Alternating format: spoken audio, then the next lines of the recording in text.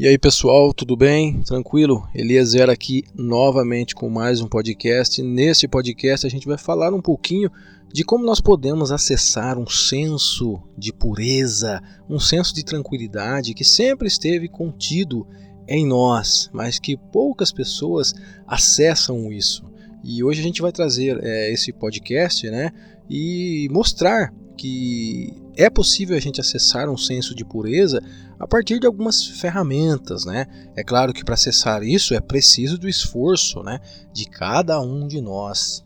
Isso, ele vai servir de forma útil para todas as esferas, da sua vida, seja na questão da criatividade, seja na questão de você saber lidar de forma bem consciente em relação ao seu estado emocional, aos seus impulsos instintivos, ao seu estado sentimental.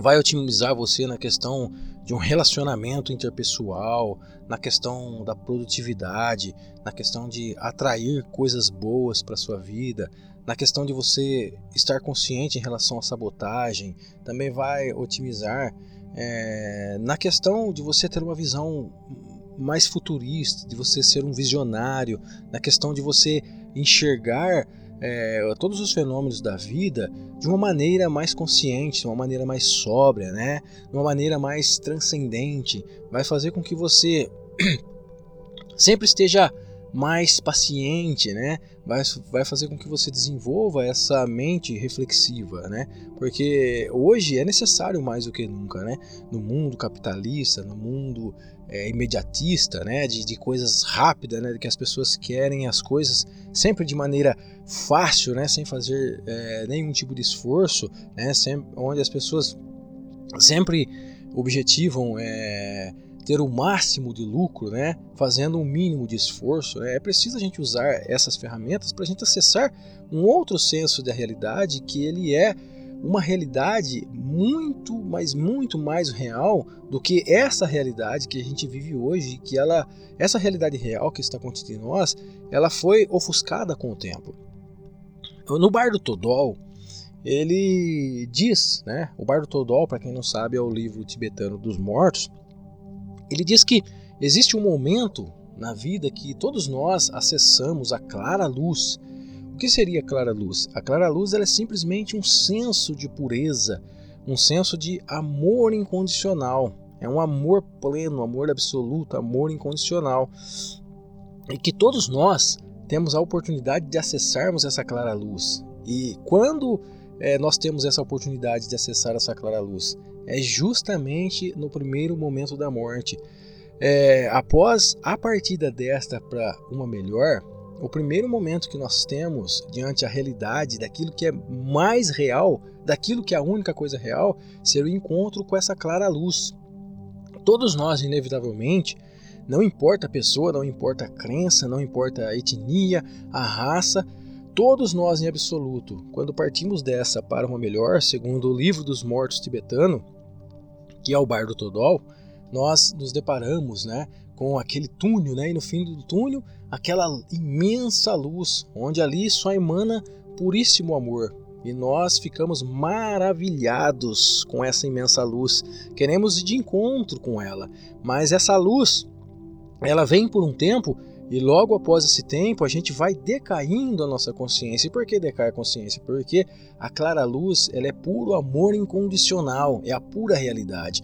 Mas para unir-se a ela, como a gota une-se ao oceano, é preciso ter a certa compatibilidade. Se aquela luz emana puro amor incondicional, puro amor absoluto, a consciência que está em encontro com ela também tem que estar nessa vibração de puro amor incondicional, puro amor absoluto. Todavia, tem a famigerada crença que a gente carrega do lado de lá, que faz com que a gente também, ao deparar-se, a maravilhar-se com essa clara luz, a gente automaticamente vai decaindo, a nossa própria consciência nessa realidade, e a gente vai caindo por uma questão de não identificação, de não compatibilidade com essa clara luz, e a gente vai decaindo, até que nós nos encontramos num patamar onde a nossa própria consciência ela se sente mais estabilizada, né?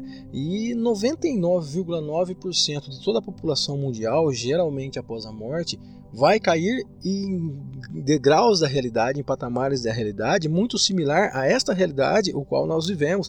É por isso que muitas pessoas dizem, né, do fenômeno da reencarnação, de vida após a morte, enfim, porque a maioria, né, dos seres que vivem nessa dimensão da realidade, ao não identificar-se com a clara luz e com todos os outros planos superiores a esse, vai decaindo até que se estabiliza geralmente num plano acima desse ou num plano deste mesmo patamar e até mesmo neste plano, porque é uma questão de não identificação. Mas o fato é que todos nós, no momento da morte, no momento da passagem, temos a incrível oportunidade de deixarmos de ser aquela gota confinada, aquela partícula confinada num bojo de crença que cria corpos em dimensões da realidade. Nós temos o grande prazer, a grande oportunidade de deixarmos de ser esse ponto confinado para assim tornarmos um todo, né? Um não ser que dá sentido a todas as coisas, um grande amor incondicional que faz com que todas as coisas subsistam no tempo e no espaço. Então a oportunidade, segundo o Bardo Todó, a primeira oportunidade de alcançar esse senso de pureza está nessa transição, né? Desta para uma outra. Mas Lezer, existe uma outra oportunidade também? Sim, existe uma outra oportunidade e dessa vez eu vou ser bastante objetivo, porque é uma coisa muito óbvia que o segundo momento que nós podemos alcançar esse momento de pureza seria nos primeiros momentos, nos primeiros anos da nossa própria infância, né? Nos primeiros anos da nossa própria infância, como nós vemos o mundo? Nós vemos o mundo simplesmente todo colorido, é aquele mundo de imaginação, aquele mundo de contos de fadas. Todas as coisas são fáceis pra gente, né? Com certeza você lembra quando você era criança que às vezes você via alguma coisa na TV e você pedia para sua mãe ou para seu papai de uma forma tão simples, né? Achando que tudo aquilo era possível, né? Todas as coisas da vida, elas eram acessíveis de forma gratuita, né? De forma muito fácil, né? Então a gente passava a desejar coisas que às vezes para os nossos pais seriam coisas quase que impossíveis, né? Coisas inacessíveis, né? Elas não poderiam chegar simplesmente lá, comprar e te dar de presente. Mas na sua cabeça, quando você era pequeno, para você tudo era acessável, né? Tudo era acessível, né?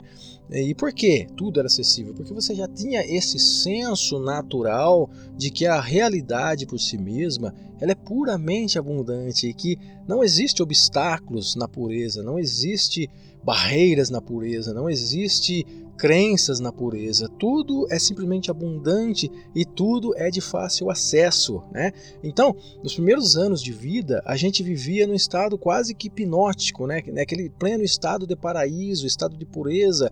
Você não tinha conhecimento de que pessoas matavam outras pessoas, você não tinha conhecimento até mesmo do que seria essa ideia de morte, você não tinha conhecimento do que seria Deus, você não tinha conhecimento do senso de ética, do senso de moral, você não tinha conhecimento de ideologias alguma, e por você não ter nenhum tipo de conhecimento, você vivia naquele mundo de maravilhas, naquele mundo de contos de fadas. Então, os primeiros anos da nossa infância, né, os primeiros anos da nossa vida, a gente também tem a incrível oportunidade de estar vivendo este momento de pureza, este momento de praticamente, não é na sua totalidade, mas de praticamente um espectro a mais da clara luz, do amor incondicional, né? Quando a gente olha para as crianças, a gente observa que elas têm esse senso de pureza, esse senso de perdoar com facilidade, esse senso de doar, esse senso de não reprimir os seus sentimentos, esse senso de quando elas querem chorar, elas simplesmente choram, quando elas querem rir, elas riem, né? Sem que nada assim possa gerar uma culpa nela, né? E aí você vai percebendo que à medida que a gente vai começando a assimilar essa realidade, a gente vai começando a aprender as primeiras palavras, né? A gente vai aprendendo muitas coisas dos nossos pais, coisas que são boas, coisas que a gente aprende que são coisas ruins, coisas que a gente pode fazer, coisas que a gente nunca deve fazer, coisas que a gente deve ter um bom senso ao fazer, né?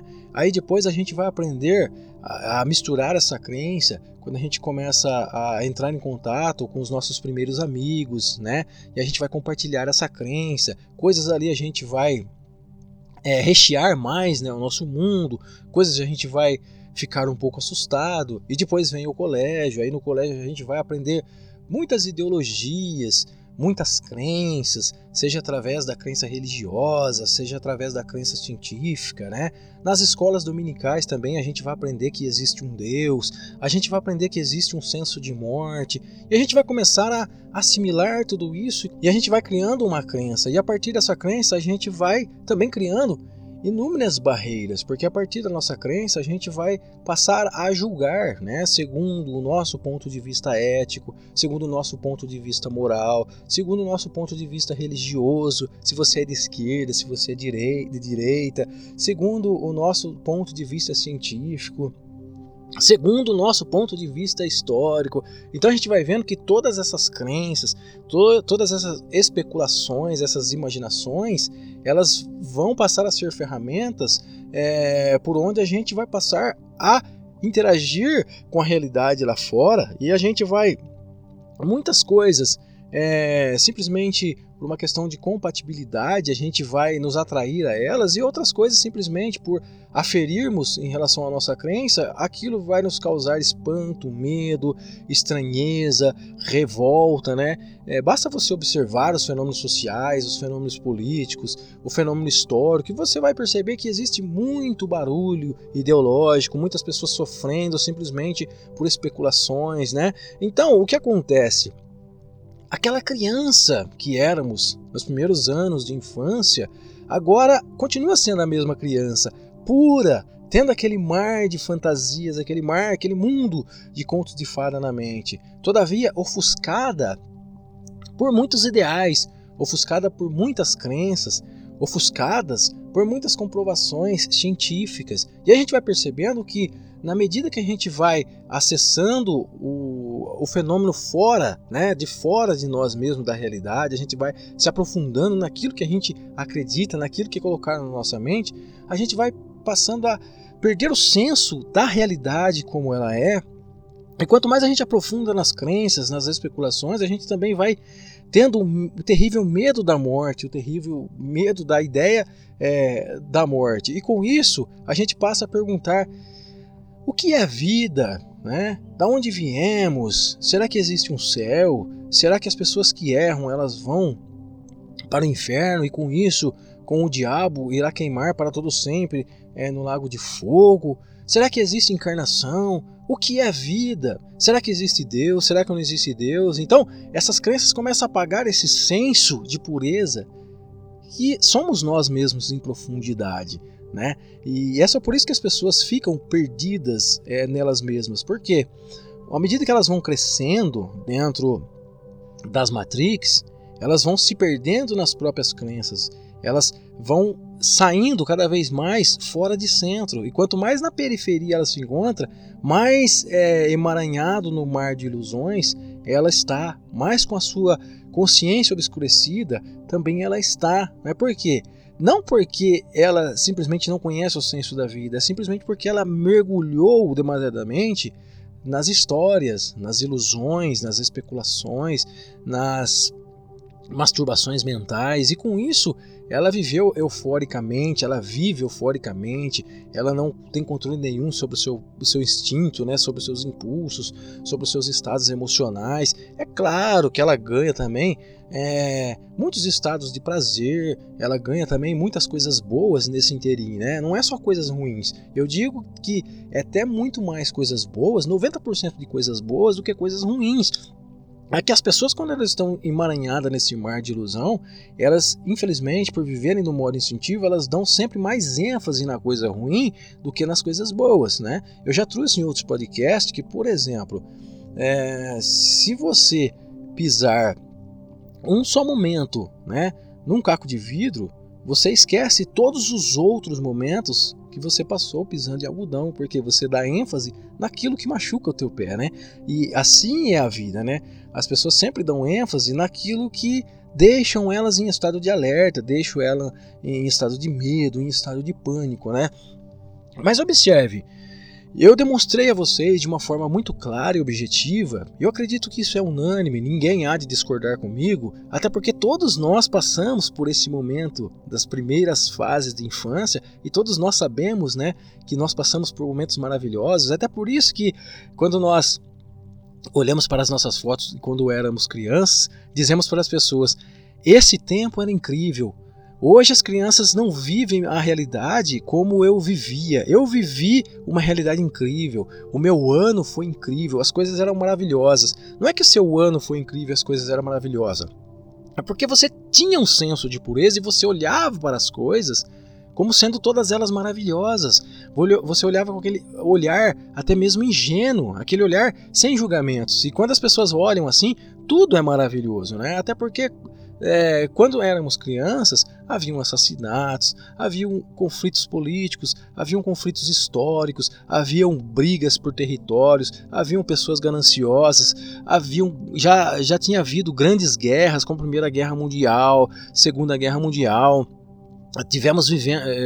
Havíamos vivido tempos obscuros, né, na era medieval. Então, só que a gente não tinha esse senso, né? Então a gente vivia simplesmente Alice no País das Maravilhas, sem se dar conta. E à medida que a coisa foi obscurecendo com o passar do tempo, a gente simplesmente olha para a nossa infância com aquele olhar nostálgico, né, com aquela saudade. Que saudade que eu tenho do meu tempo de infância, que era um tempo maravilhoso. Você passou a perceber que a saudade da infância nada mais é porque nós vivíamos naquele modo pureza, né? Naquele modo sem julgamentos, naquele modo sem apegar-se tantas formas, tanto às crenças, né? E é justamente isso que as crianças vivem hoje. É por isso que quando você vê uma criança, você vê aquele olhar inocente, né? Aquele olhar de não julgamento, aquele olhar não especulativo, aquele olhar de que pouco se importa, né, se estamos passando num tempo de crise, se estamos passando por um tempo de marcos políticos ou de entraves políticos, se estamos passando por um tempo em que as pessoas estão paranoicas. As crianças simplesmente elas querem dar o melhor delas, elas querem brincar, elas querem sorrir, e para ela tudo é acessível. Eu acredito que se você é pai, quantas vezes você não riu para o seu filho simplesmente porque seu filho pediu uma coisa para você que você achou um absurdo aquela coisa, né? Ou coisas para você que você instantaneamente pensou, nossa, mas isso é inacessível, como que eu vou dar esse tipo de presente para o meu filho, né? Não tem como, mas você observa que você pensando desta maneira, né? Porque já está com a mente cercada por crenças, por coisas burocráticas, porque infelizmente as pessoas também aprenderam a criar barreiras, né? Aprenderam através das crenças delas julgar as outras pessoas, aprenderam a fazer disseminação de pessoas, a enxergar pessoas melhores do que outra, né? Enfim, mas o seu filho não tem esse olhar, o seu filho tem um olhar inocente. Então você percebe que existe na criança, até mesmo hoje, ou independente do tempo que nós estamos vivendo, as crianças ainda assim elas têm esse senso de pureza. Mas Lezer, agora vem comigo. Existe alguma possibilidade de nós acessarmos esse senso de pureza? Obviamente que existe, né? A partir do momento que você compreendeu de forma clara que nós temos esse senso de pureza e que sempre esteve contido em nós, no fundo dos nossos interiores, mas que ele é constantemente ofuscada, obscurecida pelas nossas crenças, né? Pela nossa realidade, né? Pelo homem dos negócios, pelo homem capitalista, né? Que sai às ruas em busca de um melhoramento social, em busca de ganhar mais dinheiro, em busca de fazer uma venda de qualidade, em busca de todas essas coisas, né, que o mundo material nos oferece. A gente esquece desse senso precioso, né? Porque a partir do momento que a gente vê a vida de uma ótica materialista, a gente passa a fazer comparações com pessoas que às vezes têm uma casa maior do que a gente, às vezes tem 2 carros na garagem, pessoas que são bem-sucedidas no mercado de trabalho, grandes vendedores. A gente começa a ficar pequeno nessa história, né? A gente se sente pobre, a gente tem aquele senso de pobreza. Quantos amigos meus que eu perguntei, é, você se sente uma pessoa pobre, e ela disse com toda certeza, eu sou uma pessoa pobre, porque eu ganho mal, ao meu tipo de trabalho, eu queria melhorar meu salário, porque eu já tenho esse senso de pobreza. Mas observe que esse senso de pobreza, ele é uma crença, porque a vida por si, ela é abundante, e nós estamos participando dessa abundância da vida, né? Só que as nossas próprias barreiras e as nossas burocracias é que ofuscam isso de nós mesmos. Mas, Lezer, como eu faço então para me acessar esse senso de pureza? Eu acredito que a meditação, a contemplação é uma das melhores ferramentas para a gente acessar esse senso de pureza que existe em nós mesmos.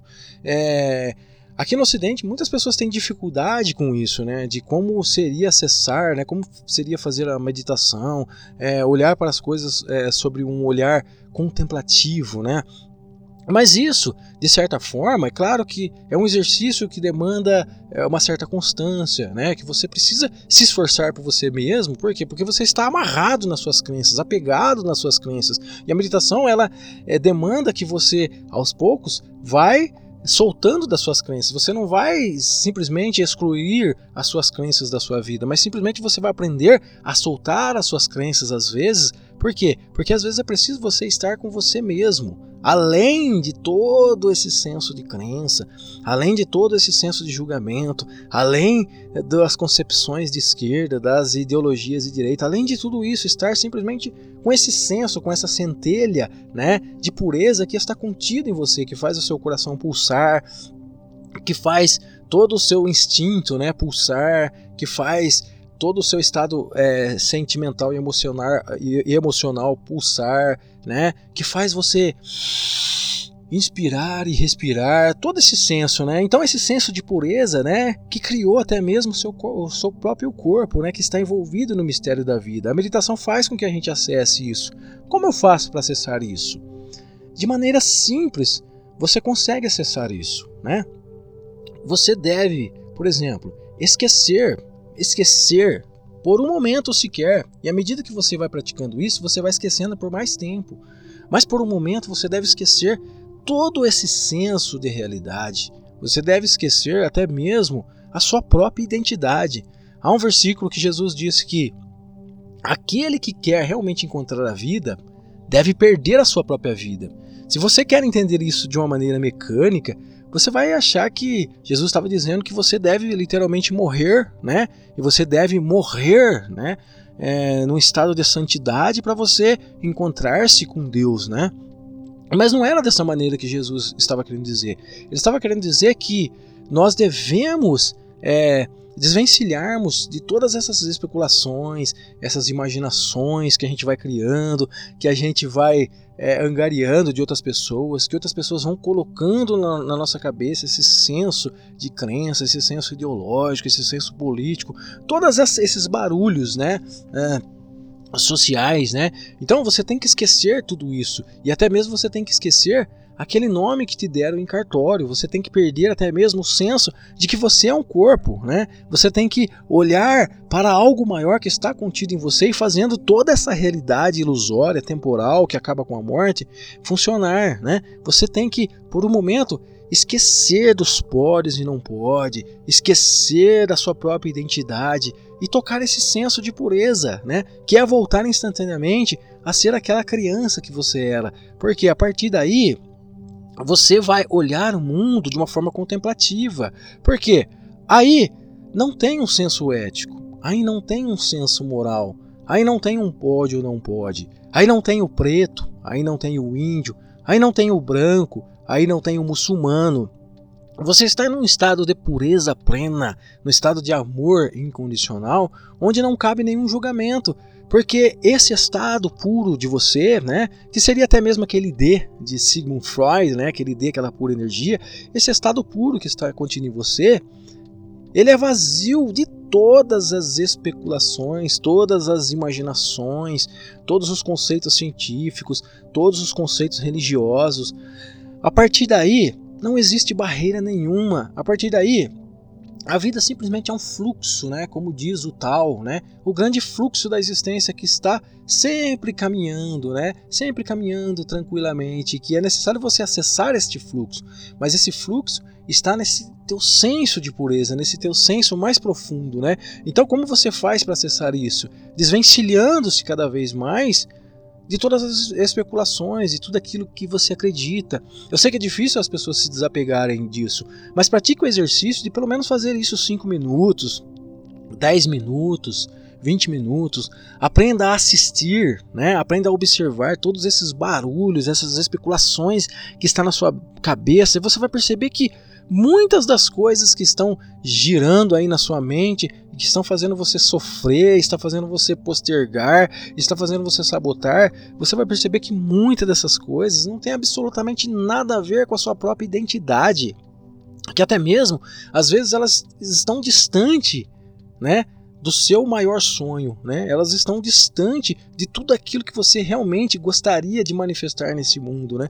Você passa a observar que todas essas especulações que faz você sofrer, até mesmo, são coisas que não diz nada, não tem nada, absolutamente nada a ver com você. E aí você vai passar a questionar: por que eu sofro por causa disso? Por que eu sofro por causa daquilo? Não faz sentido eu sofrer por causa disso. Por que eu estou brigando com meu vizinho simplesmente porque o time dele ganhou do meu time, né? Por que eu estou brigando com meu amigo de trabalho simplesmente porque ele tem uma condução ideológica, política, que é mais esquerdista e eu sou um cara de direita? Por quê? Porque não faz sentido, né? A partir do seu senso de pureza, não há nada que julgar, porque não existe crença para você simplesmente confrontar. Quando você está longe do seu centro, quando você está confrontando com alguém, é porque você está tentando colocar aquele alguém dentro do seu espectro de crença. Se aquela pessoa é compatível com aquilo que você acredita, então ela não te gera estranheza, ela te gera uma certa compatibilidade. Você até se aproxima, você cria amizades, porque a pessoa pensa mais ou menos como você pensa. E quando você olha uma pessoa que pensa totalmente diferente de você, simplesmente isso gera uma certa estranheza. E por quê? Porque simplesmente existe uma incompatibilidade de crenças, não é uma incompatibilidade de realidade. São duas pessoas vivendo esse senso de realidade com crenças diferentes. Isso faz com que pessoas criam inimizade umas com as outras. Mas quando você está no seu centro, você percebe que não existe inimigos, porque não existe nenhuma crença que você possa comparar o mundo exterior, né? Todo esse fenômeno que você está observando, não existe nada para você comparar. Por isso que não existe julgamento no teu senso de pureza. E a partir do teu senso de pureza, você só vai ser beneficiado, porque você vai enxergar o mundo de forma visionária, você vai elevar o seu nível de consciência lá em cima. Você vai sair desse nível baixo de consciência, que só julga, que só aponta dedo, para um nível instantâneo, lá em cima. E quanto mais próximo você está do centro, mais você vai perceber de forma ímpar que você simplesmente está tocando o seu senso de mais real, aquilo que é mais real, que esteve sempre contigo com você, que no momento que você deixa esse corpo, você vai se deparar com esse seu senso real, esse seu sentido de ser, esse seu eu sou, você vai deparar com a clara luz, mas que também, se você não se identificar com a clara luz, esse eu sou vai estar em qualquer patamar da realidade, mas esse senso sempre será o mesmo. Simplesmente convertendo crenças em outras crenças, né? Simplesmente trocando uma crença por outra crença, simplesmente reformulando a própria crença, independente da realidade que você tiver, né? Então, na medida que você acessa o seu senso de realidade, esse seu senso de eu sou, além do meu nome, além da minha profissão, além daquilo que eu aprendi na ciência, além daquilo que o pastor me falou, além daquilo que o guru me falou, eu simplesmente sou. Todas essas coisas que estão no além são simplesmente uma imaginação, uma especulação, né, que vai criando crenças e que vai se concretizando através da ação de cada um. Mas além de tudo isto, está aquilo que eu sou de melhor, que é esse senso que faz o meu coração pulsar, né? E você consegue acessar isso em você, que seria o senso de pureza. A partir daí, você tem uma visão transcendente. A partir daí, você já não é mais controlado pelos seus impulsos instintivos. Você não é mais controlado pelo seu emocional, pelo seu sentimental. Você controla os seus impulsos, você controla os seus sentimentos, você controla a sua emoção, porque você percebe que você está num grau superior a todo esse seu senso de instinto, você está num grau superior a esse seu senso de identidade que te colocaram no cartório. Você percebe que você é um ser muito mais abrangente do que esse ser limitado, que a morte um dia passa uma borracha na página, que coloca lá um ponto final. Né? Você percebe que você é um ser que dinheiro não paga. Você percebe que é um ser abundante. Você percebe que é um ser que já é, por natureza, uma das pessoas mais ricas do mundo. Você é um bilionário por natureza. Porque você passa a perceber que a sua crença já não pode te ofuscar mais. A partir daí você passa a compreender a realidade de uma forma ímpar. Você começa a estar mais disposto a perdoar as pessoas. Porque você percebe que as pessoas simplesmente estão causando mal no mundo porque elas estão perdidas na ilusão delas mesmas. E você começa a perceber essas ilusões. Você começa a ser uma pessoa mais compassiva. Você desenvolve mais a empatia. Você desenvolve mais a compaixão. Você passa a extrair ideias de outros patamares da realidade e você passa a servir-se como um canal neste mundo, né? Para também ser uma luz, ser um portal para mostrar para as outras pessoas que existe um outro senso de realidade contido nelas mesmas e que elas estão perdidas em suas próprias crenças e não estão conseguindo enxergar. Elas estão com mares e mares de dúvidas, com mares de questionamentos. Elas estão preocupadas com debates. Elas estão preocupadas em querer ser melhor do que as outras.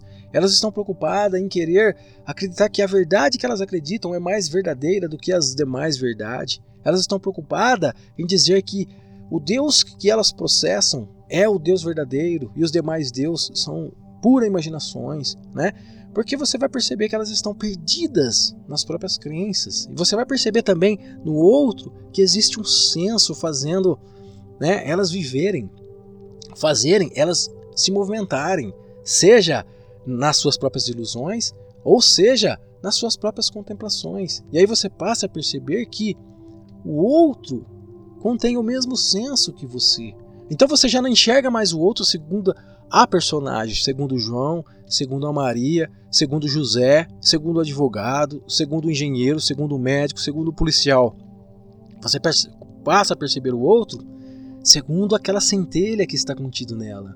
E você começa a ser compatível com ela. Então toda vez que aquela outra pessoa te gera certos dissabores, você enxerga que simplesmente aquilo que está te causando dissabor não é a pessoa em pureza, mas sim a personalidade daquela pessoa, né? E quando pessoas estão perdidas, com demais outras pessoas que estão perdidas, elas passam a ser inimigas umas das outras puramente pelas suas personalidades, puramente por esse senso temporário de realidade que seria essa vivência na Matrix, né?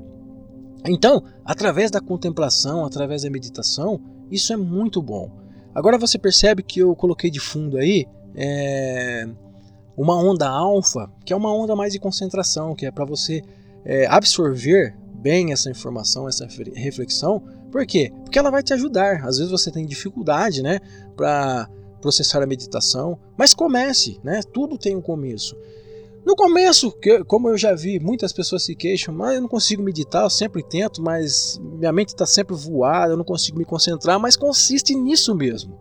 As pessoas estão tão compenetradas nas próprias crenças, nesse mundo de ilusão, né, nesse mundo de Maia, nessas Matrix, que elas têm dificuldade para desapegar essas crenças. Mas a meditação, ela acontece por etapas, né? E as primeiras etapas, isso pode levar um bom tempo, mas demanda seu próprio esforço. As primeiras etapas consistem em você observar mesmo a sua própria mente, né? Observar, né, como diz o conto Zen, observar o macaquinho, né, pulando na sua mente, né? Porque a mente ela é como um macaquinho, ela nunca consegue parar num galho. Ela pula aqui, pula lá, pula do outro lado e volta aqui, pula lá e quebra um galho e cai no chão e sobe de novo e pula, né? Constantemente a nossa mente é esse macaquinho, né, inquieto, que não gosta de parar de jeito nenhum.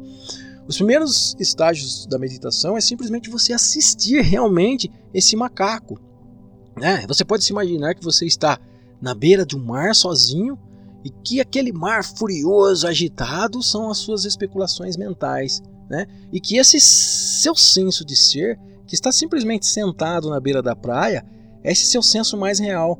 E ele, a partir desse seu senso, você passa a observar essas ondas furiosas, que seria as suas especulações mentais, as suas crenças, né? A sua falta de concentração. E você começa a perceber hoje, amanhã e depois, que essas águas, aos poucos, elas vão se acalmando, né? Mesmo que depois, né, você saiu desse estado meditativo, desse estado contemplativo, você simplesmente mergulha nesse mar, né, nesse mar agitado e volta a viver a vida.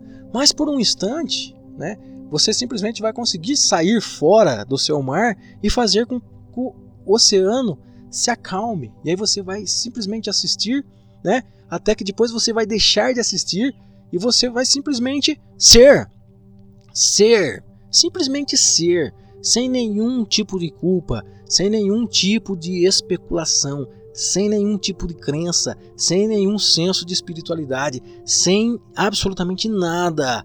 Você simplesmente vai ser. Simplesmente algo lá em você vai tocar. Eu sou. Não importa, eu simplesmente sou. E eu estou simplesmente vivendo no aqui e agora, né? Não importa se essa minha vivência ela é uma forma totalmente obscurecida ou ela é uma forma totalmente transcendental. O que importa é que eu estou participando da vida. Isso é incrível, porque você vai perceber que com o tempo você vai desenvolvendo cada vez mais esses estágios até você atingir estados alterados de consciência que serão estados indescritíveis. Você não vai conseguir dizer para as outras pessoas, porque você simplesmente vai vivenciar. Porque existe esse senso da realidade, esse senso mais profundo, que não carece de prova em laboratório, que não carece de você ficar gastando energia para tentar comprovar para as pessoas. O único senso que precisa é simplesmente você viver.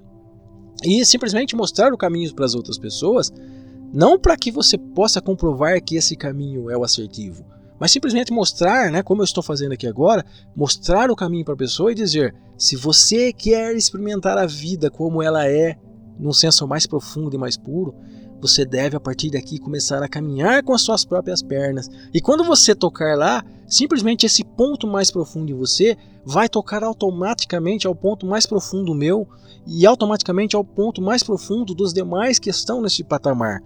E a partir daí simplesmente você vai passar a ser mais pleno, estar mais sóbrio sobre a sua própria conduta. Você vai perceber, você vai saber fazer discernimento do que realmente compensa você sofrer e o que realmente não compensa você dar uma vírgula de você para você sofrer sobre aquilo. Então, eu convido você para que faça esse exercício, né? Para você atingir esse seu senso de pureza no aqui e agora, que é possível. Não é necessário você esperar passar dessa para uma outra, né? Que seria no momento da morte, para você se deparar aqueles poucos segundos com a clara luz, né? E também não é necessário que você nasça de novo para você viver aqueles primeiros momentos de infância nesse senso de pureza, né? Porque Jesus até mesmo disse, aquele que quiser ver o reino do céu, deveria nascer de novo, né? Então a gente vê que existe uma metáfora muito profunda que nascer de novo é o quê? É acessar esse senso mais íntegro que está contido em nós, essa centelha do divino, esse amor incondicional que está contido em nós. Isso é nascer de novo, porque é ver uma outra realidade totalmente diferente nesta própria realidade, no aqui e agora. Né? E a gente só pode acessar isso na medida que a gente se desvencilha por um momento das nossas crenças e acessa aquilo que nós somos em real e que as nossas próprias crenças apagou isso de nós mesmos e que muitas pessoas ainda acabam por estar tão compenetrada, né, estar tão aprofundada no lamaçais das suas próprias crenças, elas passam a duvidar de um potencial que elas sempre foram, elas passam a duvidar do amor incondicional, elas passam a duvidar do senso de pureza.